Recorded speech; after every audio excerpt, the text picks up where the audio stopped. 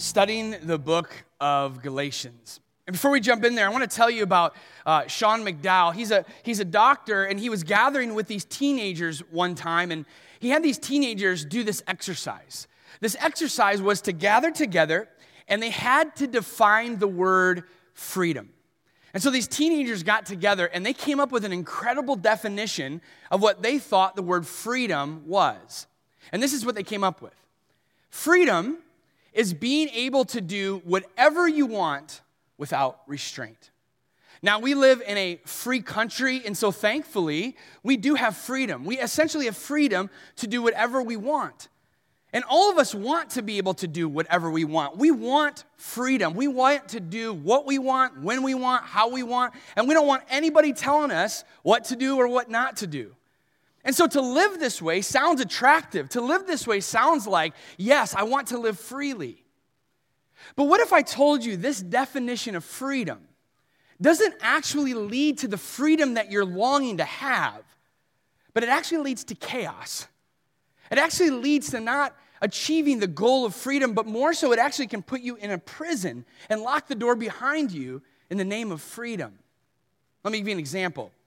As McDowell's with these students, he tells them about playing music on the piano. Now, if you were to sit at a piano and you wanted to play music, you could go ahead and bang on those keys all you want. And I have done that before. And I know when I sit down at a piano and I am not trained, it does not sound like music. It sounds like a bunch of noise. Now, I have the freedom to play music any way I want, but when I try to do it the way that I want, unhindered, it sounds really, really bad. It sounds like a bunch of noise. It doesn't sound like music. Because just because you have the freedom to do something doesn't mean it's going to turn out the exact way you want it. There may be constraints, discipline, doing something the way that the composer told you to do so that you can actually be free and play the music you want to play. Or think about enjoying your life. I think all of us here in one way or another want to enjoy our life. And we have different ways that we attribute to that we find enjoyment and pleasure in. For me, my direct enjoyment comes from the choices of foods that I eat. My food is directly tied to my freedom and joy. And if I had the freedom that I wish I really had, I would want to eat from my 4 favorite food groups all of the time. Wings, chips, candy, and pizza. I'm telling you, whether it's 6 in the morning or midnight at night, I wish I could choose one of these food groups and I would eat from each of these food groups anytime I want. Now, I am a grown adult. I have the freedom to do so. And then we have these things called phones that have these things called apps, and I can push a button, and I can get any one of those foods delivered to my house. It's unbelievable. And I have the freedom to eat any of these things, but if I ate all of these foods at every one of my meals, even though I have the freedom to do it, I probably won't live to see 40. You see, you can do whatever you want. You have the freedom to do whatever you want. But when you use your freedom to make decisions that you think will ultimately free you to live the life that you want, don't be surprised if there are consequences to follow. Because we all want freedom. And oftentimes we pursue it in ways that lead to chaos or that lead to restraint and imprisonment, which is the opposite of the freedom that we're called to live with. Some of you know what I mean. You have the freedom to live your life how you want. You can choose where you want to work, who you want to date, who you want to marry, how you spend your money, doing all of those things. And you look at your life and you think, with this freedom has come consequences that have really plagued my life and those around me. Because what if I told you that's not real freedom? The freedom that you and I want can only be defined by God in the way that He designed freedom. And I want to tell you, if we can live according to His standard when it comes to freedom, we will truly be free indeed. That's why over the next 8 weeks, we want to study this letter of Paul called the letter of Galatians. And what I love about it is that you and I can choose to live freely every day in a way that's not going to lead to chaos or lead to being in some kind of prison, but we can truly live free, the kind of freedom that God has come to give us through Christ. So what I want you to do is I want you to open your Bibles, if you have them, to Galatians chapter 1. Now, you may have not brought your Bible today. That is totally fine. If you don't own a Bible, we have tons of Bibles in the back that we would love for you just to take on the way out, and it's our gift to you. But I really want to ask you to start bringing your Bible with you in church, because not only is it good to have it with you on a Sunday so that you can read some of the text, because we're not going to always put all the text on the screen for you, but it also reinforces that habit of also hopefully reading it Monday through Saturday as well, which to me is even more important than just on Sunday. So hopefully let's continue to bring our Bibles together. But today it'll be on the screen for you. You get 1 week to do that, all right? So here's how this letter starts in Galatians chapter 1. Paul says this letter is from Paul, an apostle. I was not appointed by any group of people or any human authority, but by Jesus himself and by God the Father, who raised Jesus from the dead. All the brothers and sisters here join me in sending this letter to the churches of Galatia. Now, last year we studied the book of Acts for 28 weeks. And a part of Acts is Paul's missionary journeys to different parts of the world to tell people about Jesus. And one of those areas that he ends up going to is this town called Galatia. And there was a group of churches that he ends up planting in this town of Galatia. And now Paul, he leaves that town in about 50 AD or so. He writes this letter to this group of churches to give leadership from afar, to help them continue to follow Jesus, even though he's not with them in that current time. And as he's writing this letter, you're going to see different themes come out of it. But he starts with a dominant theme that he will carry throughout the letter that he wants to establish with these churches right from the beginning. Here's what he says in verse 3. He says, "May God the Father and our Lord Jesus Christ give you grace and peace. Jesus gave his life for our sins, just as God our Father planned, in order to rescue us from this evil world in which we live. All glory to God forever and ever. Amen." So Paul starts off by saying, look, Jesus has come to rescue you. Now, the New Testament is written in Greek, and the word for rescue in the Greek literally can be translated as this: to pluck out, to draw out, or to deliver. To give you a few word pictures to help this come alive, I want you to think about you being in some kind of prison, and there's a lock on that prison, and only Jesus has the key. And he comes and he unlocks the prison doors, and he takes the doors off forever and says, "Come, live free.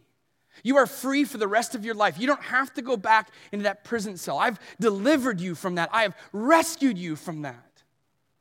Or think about you being in the lake, and all of a sudden you realize you can't swim, and the waters are pulling you down, and all of a sudden there's Jesus, and he has a life preserver, and he throws it into the water, and he says, grab onto it, and you grab onto it, and he ends up pulling you in and rescuing you from going under once and for all. That's what Jesus is talking about here, that he delivers you or rescues you from something that only he can do. But the question is, what is he doing? And why is he doing that? What is he delivering us from? What is he rescuing us from? Well, again, in the text, it says this: Jesus gave his life for our sins, just as God our Father planned, in order to rescue us from this evil world in which we live. Now, I don't think I need to spend a long time explaining to you that the world we live in is evil. Whether it's around the world that we see things happening, in our country, in our communities, in our neighborhoods, in our workplaces, in our homes. This world is broken. It's fractured. It's not working as it ought. God created it to be good and perfect and at peace. We ought to be at peace with each other. And when you look around, it's anything but peaceful. And so the world is evil. I don't think I have to tell you much more than that. But what I do think I need to convince you of this morning, because we like to think we're a little bit better than we really are, is the evil that's within inside of us. I don't know if you've noticed or not, but we are capable of doing some evil and horrible things that come from this heart of ours. I mean, the pride, the selfishness that we operate from. Think about it. If you had a choice to help other people or to help yourself, both consciously and subconsciously, usually we're going to do what's best for us. And maybe you say, well, not all the time. You're right, 99% of the time. And maybe you're better than me, so I'll give you the credit. 98% of the time, we are going to choose what's best for us because that's how we operate, and that's how humans operate.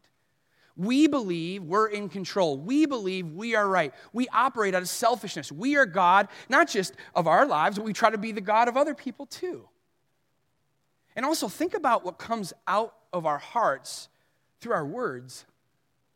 I mean, I have explained this to you before, but when I was in high school, a couple kids picked on me and talked about my weight, and it still can affect me 20 years later. Just through sarcasm and joking around. But think about when we're in an argument with somebody or trying to make them feel something, and we say things that can truly demolish somebody's life, all from what's within. See, there's evil on the outside, but there's also evil within. And Jesus says, I've come to rescue you from that. And that's a promise that Paul wants to tell these Galatians from the beginning. Look, you remember what I came to tell you, that Jesus came and he unlocked the prison door once and for all. He delivered you from drowning once and for all. But the problem, though, if you're like me, is this. You come to know Jesus, and you realize, yes, he is the only one that can unlock the prison door. You've grabbed onto the life preserver, and you say, yeah, I follow Jesus. That's where I find my freedom. That's where I find my hope. That's where I find all that I need. And then pretty quickly, or maybe it's a slow fade. I don't know what it is for you. But over time, we start to look at other things in addition to Jesus to give us the freedom that only he can give us. And that's why for some of us in this room, you call yourself a Christ follower, and you realize that Jesus frees you from this life of evil from within, and he's bringing you to look like more and more like Jesus, but you look at your life and it feels nothing like freedom. You feel like you're back in that prison cell. You feel like you're drowning all the time, and you're thinking, I'm supposed to be free in Jesus, but I don't feel that way. Why? Well, it's one of the main reasons Paul writes this letter to these churches. Because not only do we look to Jesus for our freedom, oftentimes we look to something else as well. A promise that we tell ourselves, either consciously or subconsciously, that will give us all that only Jesus can give us. And when we look to something else in addition to Jesus, it doesn't lead to freedom. It leads us back to a life that we were rescued from Christ alone. Here's a few ways we do that. We buy into the promise of secularism, which says that if you grab hold of what makes you happy in this world, you will achieve freedom. I want to just put it in an equation so you can understand how we often add to Jesus. It's Jesus plus happiness equals freedom. So again, it doesn't mean we don't have Jesus. We have Jesus. When we come to church, we pray, we give, we serve. I mean, we read the Bible. It's like we have Jesus. But along the way, our hearts drift to other things that we think will make us happy. And along the way, we look at life and we're thinking we're not as happy as we thought we would be. Some of those things that our hearts naturally drift to, that the world promises will give us all that you've ever wanted, are things like sex and money and phones and social media, food, notoriety, success, our dream jobs, looks, so many other things that we think, yes, this will make us happy. And I'm telling you, all the things that I just listed, those things are good things. I don't want you to think like, man, Eric's telling me I can't eat food anymore. No, those things are good things. We want to have those things. They're created by God. But when it crosses the line from I want those things are really good to have, to I need these things, then all of a sudden, you're back in the deep end, and you can't swim, and you're about to go under. Because these things that supposedly were to make you happy, to give you freedom, to give you the life you wanted, all of a sudden slip through your fingers, and you have nothing. And not only do you have nothing, we also forget oftentimes about Jesus in the process. It's what Tim Keller says. He says, if we look to some created thing to give us meaning, hope, and happiness that only God himself can give, it will eventually fail to deliver and break our hearts. There's some of us here today who are living with broken hearts. Not just because something happened to you, maybe it was a death or a breakup. I'm not talking about that kind of broken heart. This is different. The kind of broken heart that you have is so subtle oftentimes.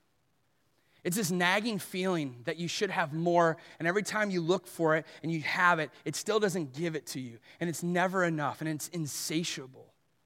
And the freedom that Jesus alone wants to give you, you've turned to something else, and it's broken your heart. Or what about this, the promise of religion? Keep the rules, and you can earn freedom. Here's it in equation form. Jesus plus religion equals freedom. Now, you may think, oh, wait a minute. Jesus plus religion, that seems like a paradox. Like, what are you trying to say? Here's what Paul says about it. He says, I'm so shocked, Galatians, that you are turning away so soon from God. Here's how they are doing that. Who called you to himself through his loving mercy of Christ. You are following a different way that pretends to be the good news, but it is not good news at all. You are being fooled by those who deliberately twist the truth concerning Christ.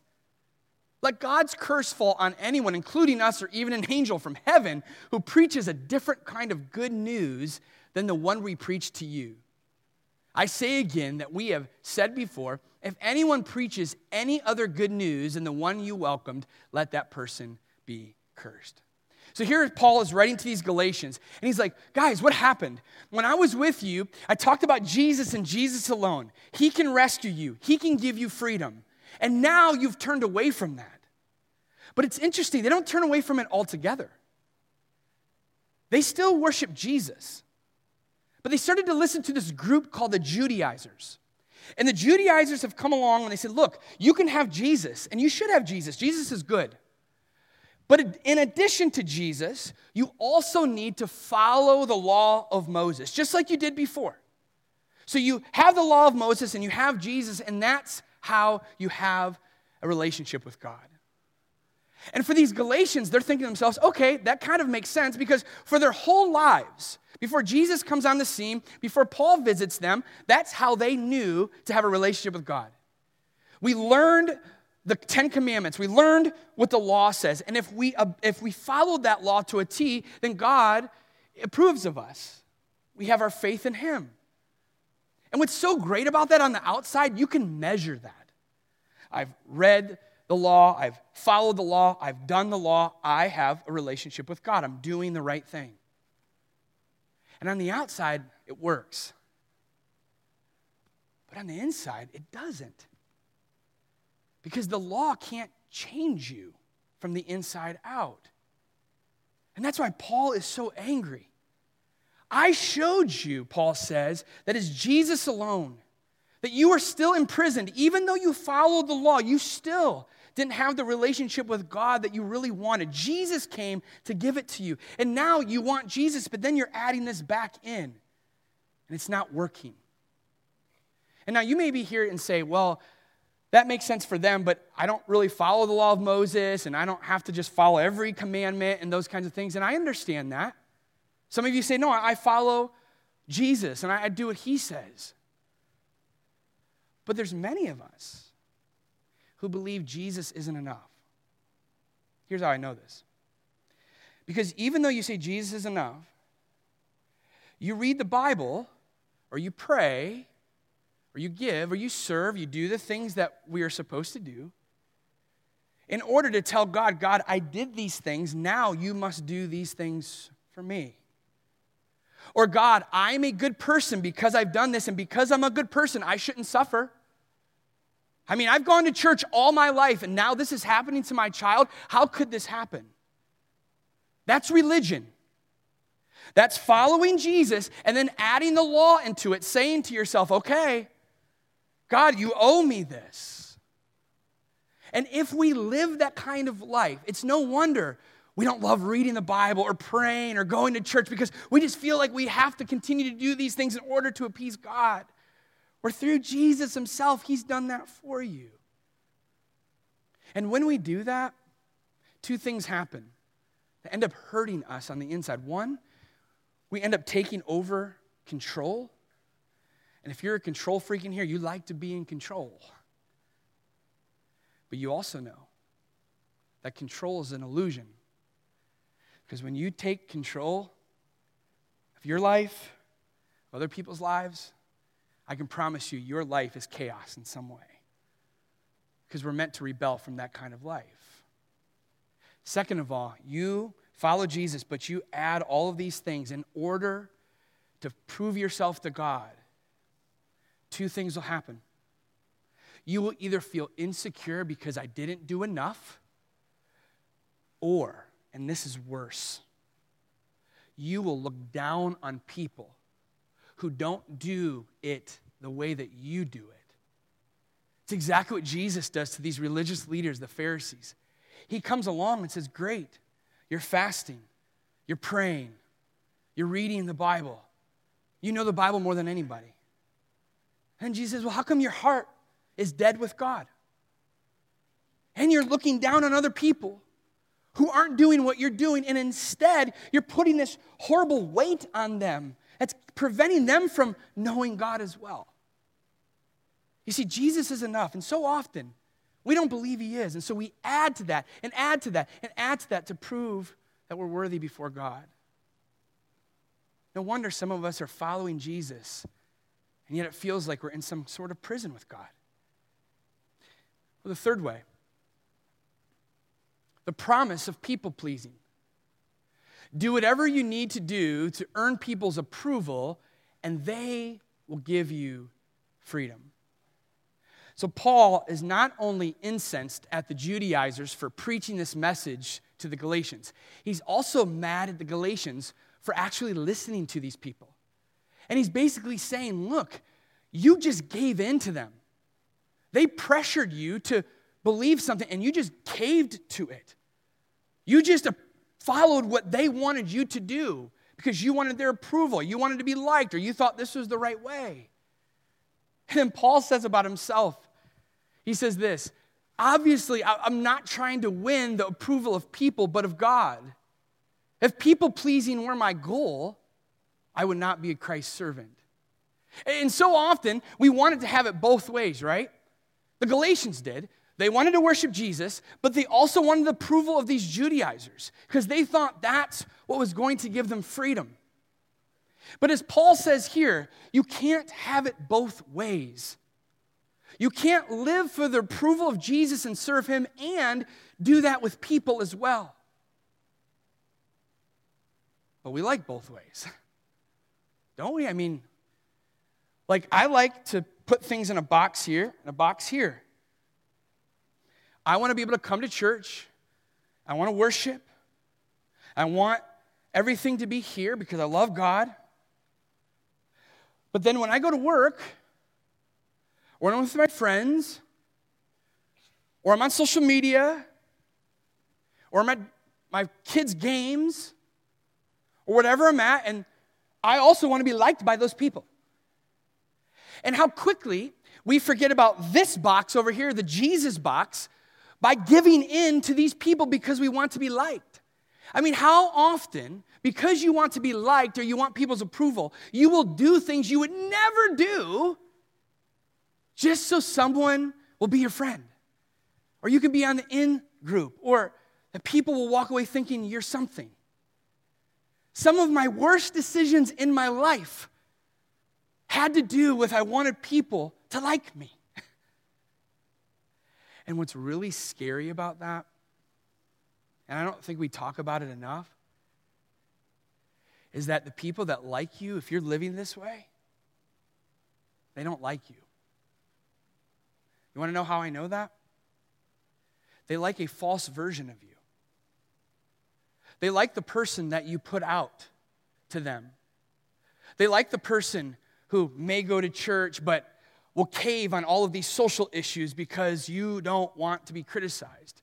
They like the person that will read the Bible but also give in to temptation and do what everybody else is doing. That version of you is not you. And so many of us are lonely, even though we have a lot of friends, because we've lived to be liked so long, and we go to bed realizing they don't even like me. I've put myself out there in a way that isn't truly me.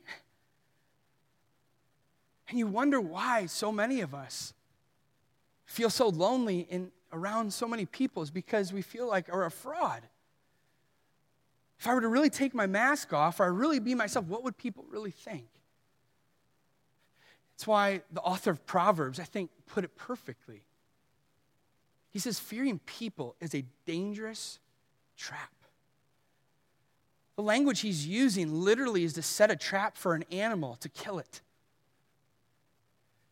This is a trap that is so easily set for us, and we don't even oftentimes know it's happening, but when you're in it, it is tiring, lonely, empty, and exhausting.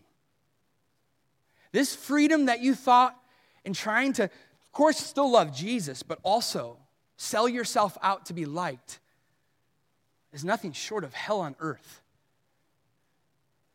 The only answer to this, the author of Proverbs says, is but trusting the Lord means safety. Fearing people is a trap, and if you go into this trap, you will be trapped, you will be confined, you will be put back into the prison cell, you still will be drowning. But trusting in the Lord brings safety. That word safety literally means to be brought on high. It's as if you're walking towards this trap, and you're about to be trapped, and someone grabs you and places you on high so you don't end up falling into that trap. And the author of Proverbs says, if you don't want to be trapped by people-pleasing and just doing what everybody else wants you to do, if you really want to be true to who God has made you, if you want to be out of the trap of religion that says I have to earn my way to God, if you want out of the trap that says I need to be happy by having these and doing these things and whatever it is, the only way is to trust in the Lord. He is the only way that'll bring you on high. You may not believe me, you may not agree with me, but if you feel like you're in a trap in a different way, and you've tried this way your entire life, maybe trusting in the Lord is now the first step to bring you to that safety that you've always longed for, to get you out of that prison cell, to rescue you from drowning. That's why when Paul writes this letter, he's going to address a lot of things over the next 8 weeks. But in order to make sure he's okay with the Galatians and they understand what the gospel really is, he says these verses again. May God the Father and our Lord Jesus Christ give you grace and peace. Verse 6, I'm shocked that you're turning away so soon from God, this God who called you to himself through the loving mercy of Christ. There are a lot of promises that will bring you freedom, and oftentimes it's attached to Jesus. But there's only one true promise that comes from the gospel meaning good news. And it's that God's grace and mercy alone will lead to peace and freedom. Peace and freedom we long to have comes from God's grace and his mercy that's displayed in the person and the work and sacrifice of Jesus. And at the end of the day, it's not Jesus plus something. No, it's Jesus plus nothing else equals the freedom that we've longed to have. And so whether it's the freedom that you've never discovered before and you want to discover that today, or you have added something else to Jesus and you still feel like you're drowning, God himself has come to you with a rope and a life preserver. He alone has the key to unlock the prison door.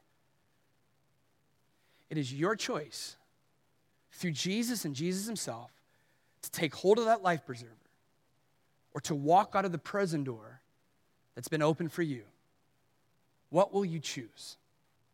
Let's pray together.